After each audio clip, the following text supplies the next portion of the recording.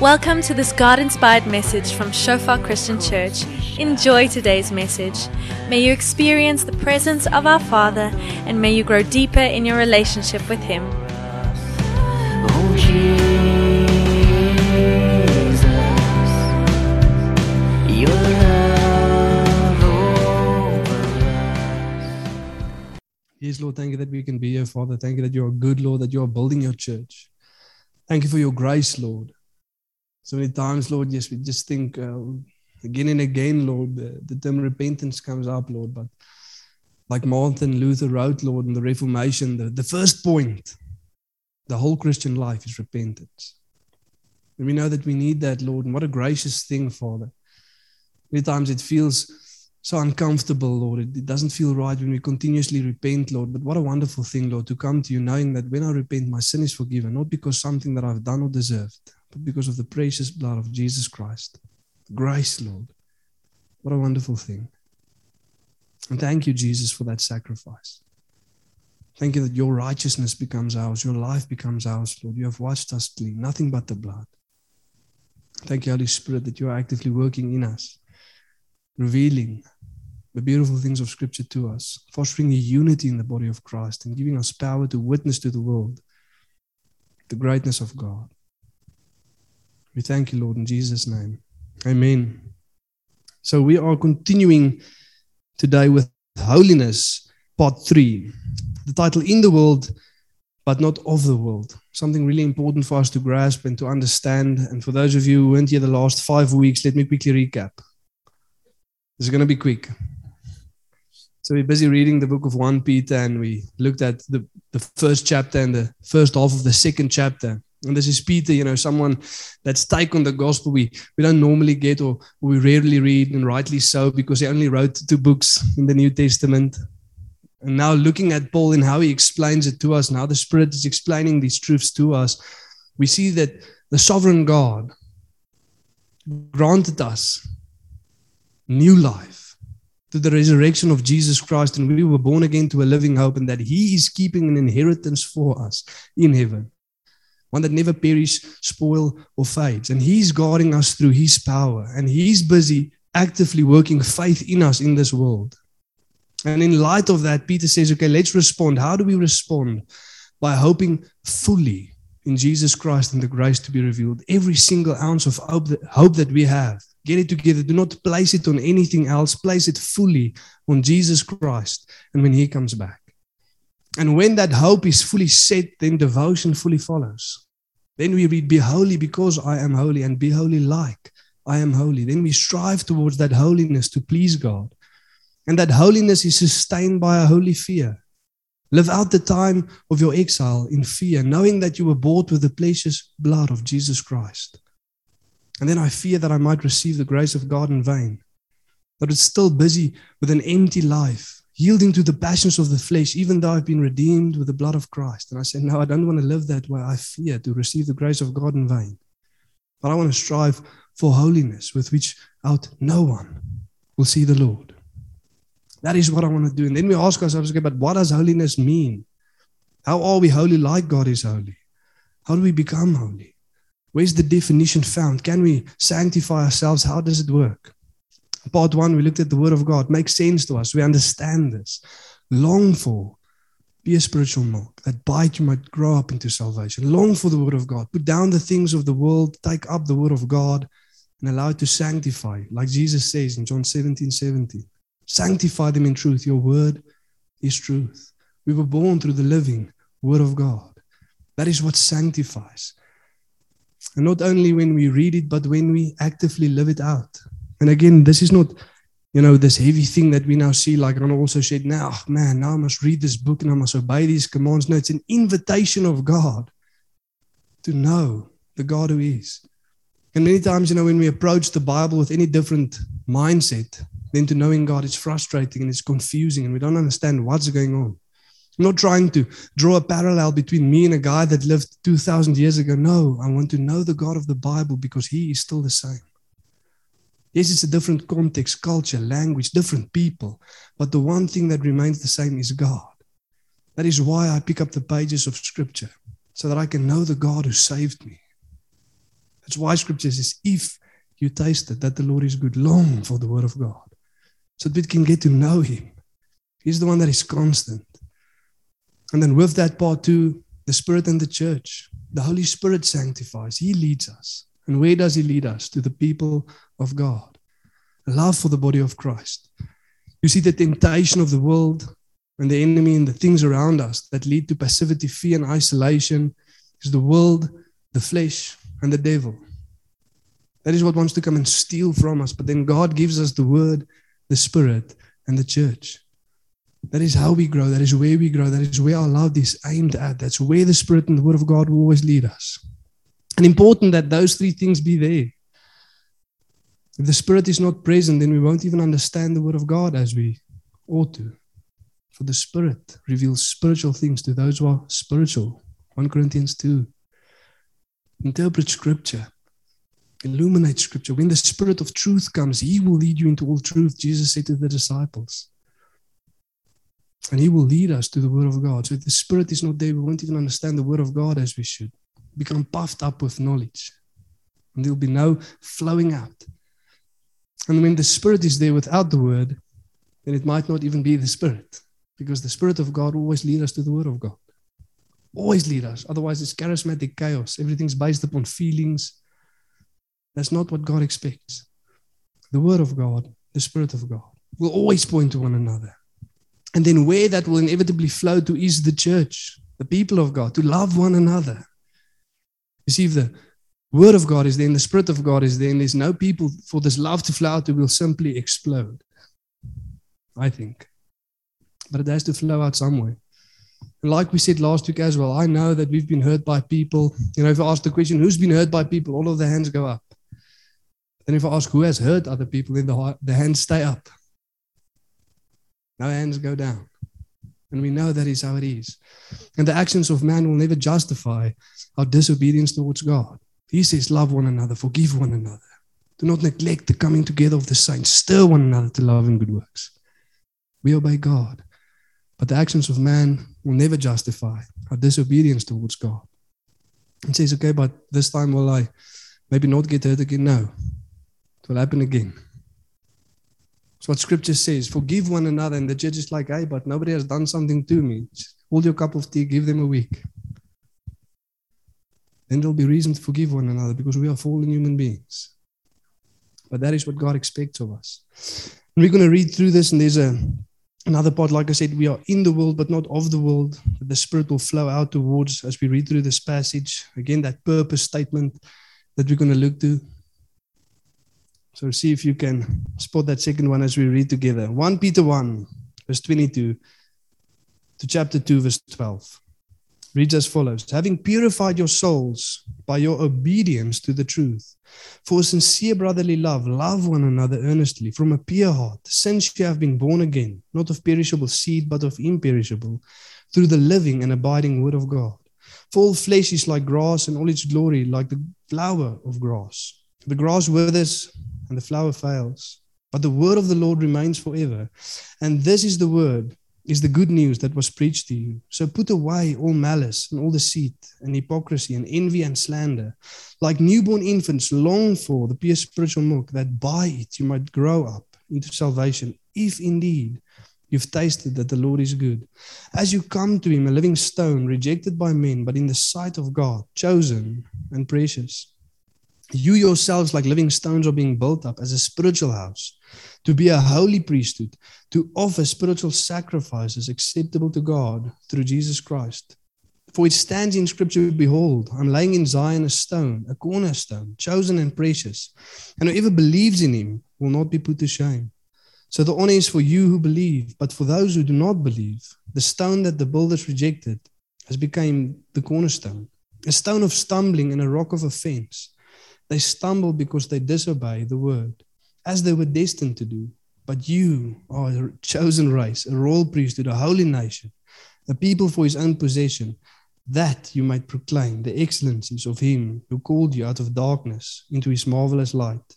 Once you were not a people, but now you are God's people. Once you had not received mercy, but now you have received mercy. Beloved, I urge you, as shown as an exiles, to abstain from the passions of the flesh, which wage war against your soul. Keep your conduct among the Gentiles honorable, so that when they speak against you as evildoers, they may see your good deeds and glorify God on the day of visitation.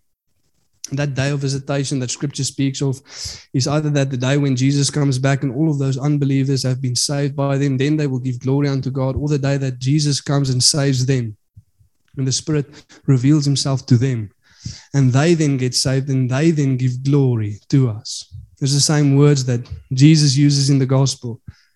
Live in such a way, let your light shine before others, do good deeds, so that the end result might be glory to God the Father. Let your light shine so that the end result will be glory unto God. It's not saying, hey, go show to the world how good you are. No, he says, live in such a way that the end result will be glory unto God. That is how I expect you to live. And here we again see, then verse 11, as sojourners, as exiles, abstain from the passions of the flesh. Like we saw last week, there's these two things constantly in war against one another, as we read in Galatians 5 as well. The desires of the flesh are contrary to that of the Spirit. We will either yield to one or to the other. There's no gray area. And as I've reflected on my own life and as I've seen the life of those around me, one thing that I've noted is that we sometimes fail to yield to the leading of the Spirit in the seemingly big things because we constantly neglect it in the seemingly small things. You with me? I'm going to wake up tomorrow morning. I'm going to arrive at home later. And then as Philippians says to me, God is busy working in me both to will and to work for his good pleasure. He's stirring up certain things inside of me. The Spirit is at work. Wants me to lead me to certain things. Devote yourself to prayer. Take up the word of God. Read. Join fellowship. Whatever the case might be. And contrary to that, there will be a desire of the flesh. Now let's rather watch that new series that came out. And in light and in that moment, it doesn't seem like, the sinful thing. Just a bit of passivity.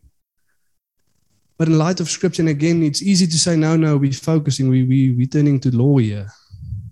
This is too much. No, but that's not what Scripture says. Like Galatians 5 says as well. If we live by the Spirit, let us then keep in step with the Spirit. Let us not spend our days busy with empty things. That is the strange thing about the temptation of the world. It's a lie. It's an empty thing. It will always leave you more empty. Always in the end, you'll be a little bit mad at yourself. Again, why? Why? It's an empty thing. So following the Spirit is not this thing, oh no, my God doesn't want me to have fun. No, that's where the true joy, true fulfillment, true sustainability lies. It's in following the Spirit. And we miss it sometimes because we miss it in the small things. And also then it reveals our heart actually. Now, how our obedience toward God is actually directed, our relationship with God, and even with the Word of God. Many times we're not constantly seeking the leading of the Spirit, except when it really matters to me. Hey, I got a new job option there overseas or in Cape. I got this job offer now. Please, small group, hey guys, we have to fast, we have to pray. Seeking the leading of the Spirit all of a sudden very severely. Why? Because now it matters to me. God has always said, hey, seek first the kingdom of God. Be aware of where the Spirit's leading. Yield to that constantly. And even so with our relationship with the Word of God. Many times we have this relationship where something matters to me, then I'll go and explore, then I'll go and see. I think one of the books that has been neglected by a lot of Christians that have been read this last 2 years, the book of Revelations. Hello. Now the world's a bit strange and I want to know, specifically there chapter 14, 13. You with me? Wat gaan nou daaraan? Now all of a sudden it matters to me. Now I want to know what it says. But it's always been the Word of God. God has always wanted us to know what's in there. That has always been truth. It's always supposed to be something that we yearn for, that we understand, that we know, that we read. Because I want to know the God in those pages. I want to know the God who saved me. Not just when it's important to me. I'll give it is a little bit difficult to understand sometimes. Specific genre of Scripture. apocalyptic literature. It's not the easiest to interpret. But nonetheless, something that God wants us to understand. And all of a sudden, when it matters, now I want to dive in there. Because now it's relevant to me. Now I want to know. But God says here, as we yield to the leading of the Spirit and abstain from the passions of the flesh, we should also keep our conduct honorable among the Gentiles. Now there's going to be times where you have to discern for yourself what the will of God is in the context of who you are, where you're working, the people that are around you. What does it mean to live honorable? Or clean lives, like the Afrikaans says, skoon. Interesting. But honorable lives, reflecting the grace and the glory of God. There we are. And there's certain times in light of Scripture and the leading of the Spirit where you'll have to discern what that means. But luckily God comes and He says there's certain things that will always result in this. There's a way in which to live that will always give honor to God, always give glory to God. There'll be this holy, separate, set-apart life that Pete is busy speaking about and explaining to us in these chapters. And the first one is what we looked at last week, 1 Peter 1:22. Having purified your souls by obedience to the truth for sincere brotherly love, love one another earnestly from a pure heart. This is the testimony to the world that we are disciples of Christ. Like He said in John 13, by this they will know that you are my disciples, by the love that you have for one another. This contrast to the world where their love is aimed at themselves, our love flows out to those around us. This is the contrast. This is the difference. This is the set apart, holy, devoted unto God life. This love that we have for one another. Paul writes in Philippians 4, verse 18 and 19, you can go and read that. It's not on the board. And then he explains this principle of this offering that is acceptable to God, this love that we have for one another. And he says, when he was in need, the Philippian church supported him. They brought him and gave him gifts. They supported him financially. They gave him worldly things that he needed. And he says, I want you to know that this is a fragrant offering to God. This is a sacrifice that is pleasing unto Christ. And my God will supply your needs through the riches of God and the glory of Jesus Christ. He will supply your needs. But I want you to know that this is acceptable to God. This is a fragrant offering. And we understand that. Like we said last week as well, 1 John 3. If you see your brother, sister in need and you have the worldly things to supply that and you don't and you close your heart towards them, how does the love of God abide in you? Let's not just love one another in word, but in deed and in truth. Let's actually do this. We get it. We understand this. This is the testimony we carry out to the world. This is something that we have to grasp and we have to actually live out. But then with that, there's another place towards where the Spirit will lead us towards. It goes together with this love that we have for one another, this testimony that we share to the world. So the first is a love for the people of God. And then secondly, it is a proclamation to the world. We read it here in 1 Peter 2 verse 9. It says the following, but you, being contrast to the world, you are different than these people who stumble and take offense because they disobey the word of God. You are different. You are a chosen race, a royal priesthood, a holy nation, a people for His own possession. That, there's the purpose statement. That, for what reason? That you might proclaim the excellencies of Him who called you out of darkness into His marvelous light. To go and preach the message of the gospel. That is what it means to be holy, set apart unto God, to be different. That is where the word of God and the Spirit of God will always lead us. It will lead us with the great humility and a great thankfulness. Why? Because I'm not just proclaiming that there is a God who saves. I'm proclaiming the excellencies of the God who saved me, who called me from darkness into light. You see, I do it in humility, not with a condescending way, not with a judgmental way, because I know like the world is in darkness, I was in darkness. But God called me, and now I'm light in the Lord. That is what I go and proclaim to this world. Something important for us to understand, to proclaim the excellencies of Him who called us. And again, it's not just some special type of Christian. It's not some missionary. It is for the people of God, a people for His own possession, a holy nation, a royal priesthood, all of us. That is what we are called to do. And again, it's something we understand. This is the basics of faith. But we rarely view it in the light of holiness. This is what it means to be holy, to love one another, to preach the message of the gospel, to be set apart. And again, when we reflect on Jesus, this is what it means to be holy like God is holy. Because he came and loved us, and he came and preached the gospel. The kingdom of God is at hand. That is what Jesus did. Something we are called to understand. Because we so easily form a holy huddle. And we remove ourselves from the world. The temptation has always been there. It's where monks and all of these things actually come from Christianity. The world is so sinful, and I don't want to be corrupted, so I'm just going to distance myself. But that's not a biblical notion. God doesn't call us to separate ourselves. We are in the world, but we're not of the world. Again, in John 17, when Jesus prays the high priestly prayer, in verse 14, he says, I've given them your word, Father, and the world hates them because we are different, because they are not of this world. But then he goes on to say, I pray not that you remove them from the world, but that you protect them from the evil one. Sanctify them in truth. Your word is truth. Like you've sent me into the world, Lord, now I'm sending them. Not only do I pray for them, but also to all who will believe on account of their word. That's all of us.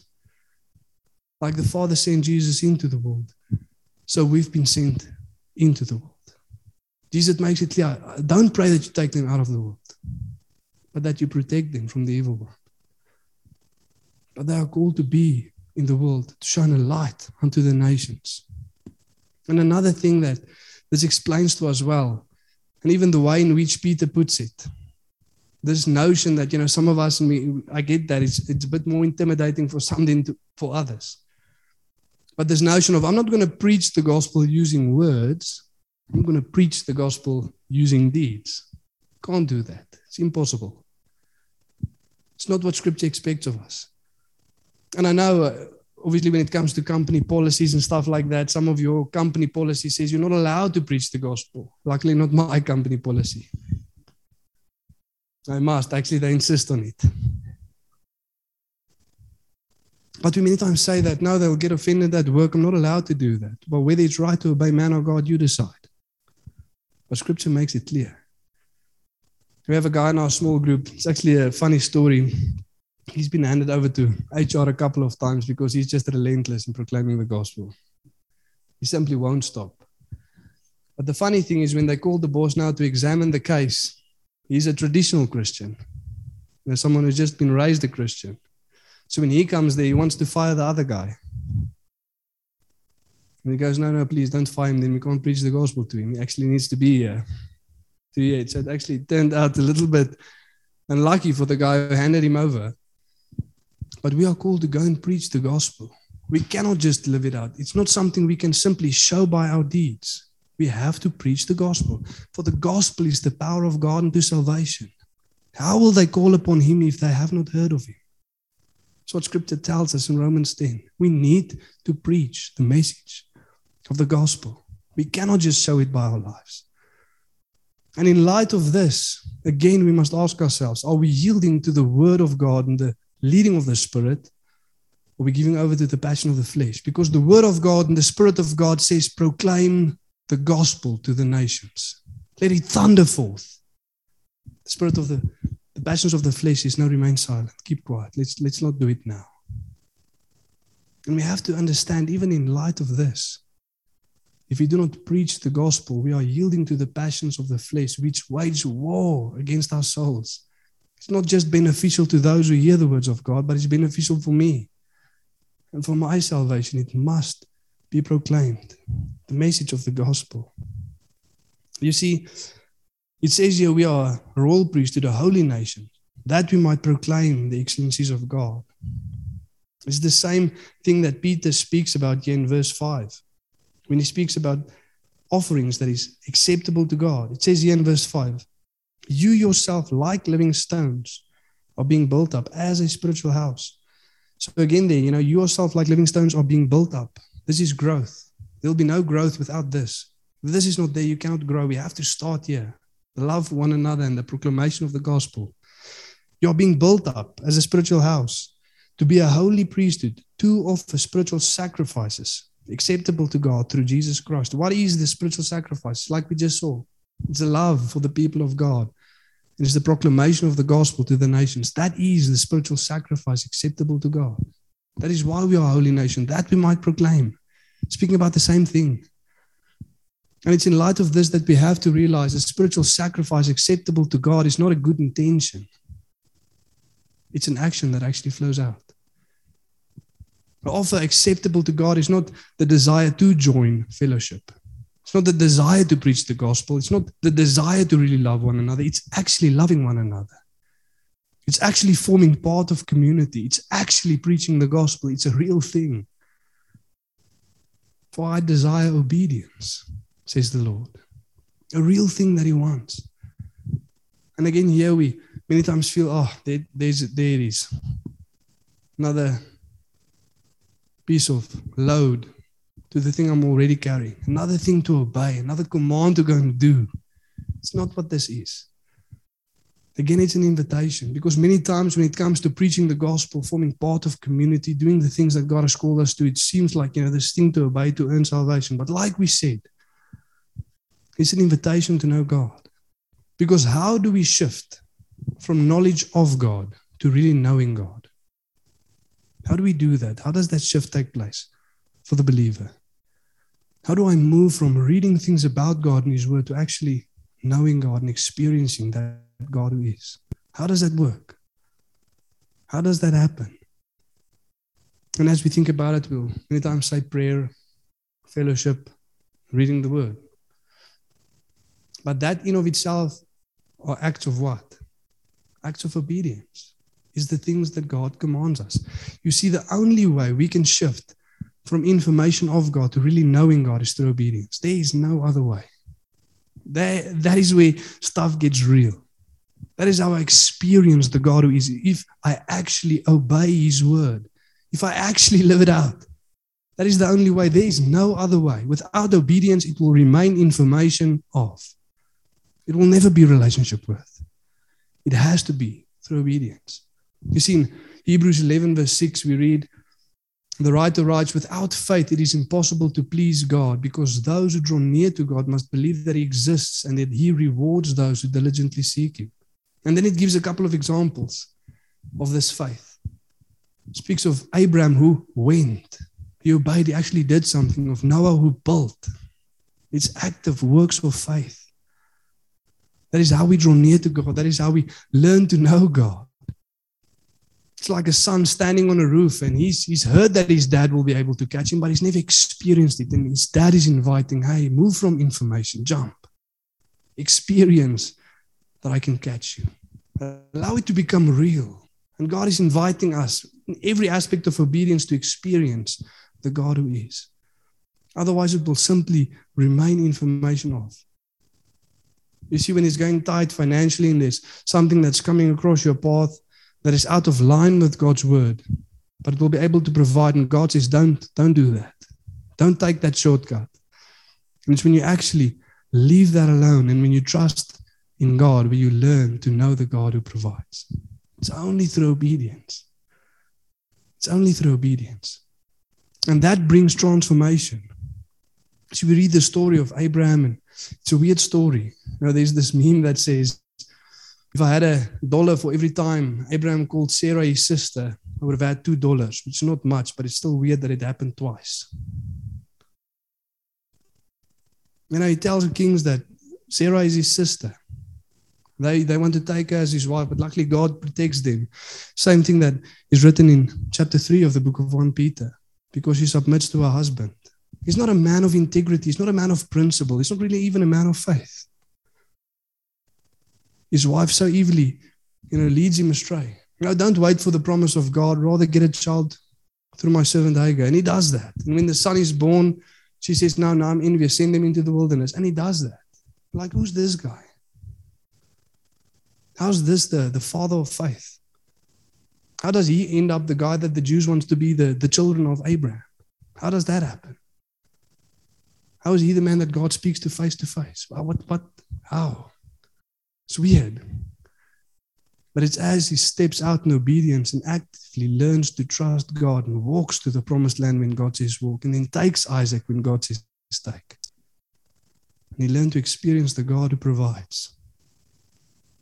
And he learns to experience God in an intimate way, and he transforms his life. Same thing with the apostles. This random group of guys having an immense impact and an intimate ultimate knowledge of God. Why? Because they followed when He called. You see, there's no knowing God without following God. There's no following God without obeying God. There's no obeying God without knowing the will of God. There's no knowing the will of God without the Word of God. But it's only through obedience that we actually learn to know who God is. And these challenging things that God is calling some of us to do. Go and tell this thing to your husband. Go and explain that thing to your wife. Go and confess that sin to a brother. Pray for one another so that you may be healed. You're like, no, I don't know of this thing. Man, I feel like God's going to expose me. He says, no, I don't want to expose you. I want you to experience freedom. But you'll never know until you obey. Until you go. To learn that God really works all things to the good for those who love Him. But you have to step out in obedience. Otherwise, you'll never experience it. And another thing about God, I don't know if you've noticed, but He's not going to bargain with you. He's God. If He said you should do something or He's laying something in your heart, it will remain that thing until you do it. There'll be no growth. There'll be no information turning to a true knowledge of unless you obey. But do that thing. Learn to know God. Jump. Experience it. And as we jump and the Father catches, it'll be easier every single time. I want to end off us with a scripture and a statement. It says here in Hebrews 13, verse 15 to 16, really ties it beautifully together for me. You know, when it says that we should bring sacrifices acceptable to God through Jesus Christ. It says here in Hebrews 13, verse 15 to 16, through Him, through Jesus, then let us continually offer up a sacrifice of praise to God. That is the fruit of lips that acknowledges His name. Do not neglect to do good and to share what you have, for such sacrifices are pleasing to God. A sacrifice of praise to God, that is the fruit of lips that acknowledges His name. Not only as we sang together now, but that is acceptable sacrifice to God that is pleasing unto Him when the saints join together and we lift up His name. But also when we go out into the world. And tomorrow when we are in our workplaces, we acknowledge His name by preaching the message of the gospel to the nations. That is a sacrifice acceptable to God. To share what we have with those around us. You know what you might need someday will never be a great justification for what another brother or sister needs today. If you have something for one day and they need it today, give. Because God will supply your needs. That is a sacrifice acceptable to God. But let's love one another in deed and in truth. I want to end off with the following statement to just sum it up together. What does it mean to be holy, separate? How do we grow in this? Through the Spirit, let us long for and proclaim forth the eternal word of God as we love one another earnestly. Through the Spirit, let us long for and proclaim forth the eternal word of God as we love one another earnestly. Let's stand tonight and pray together.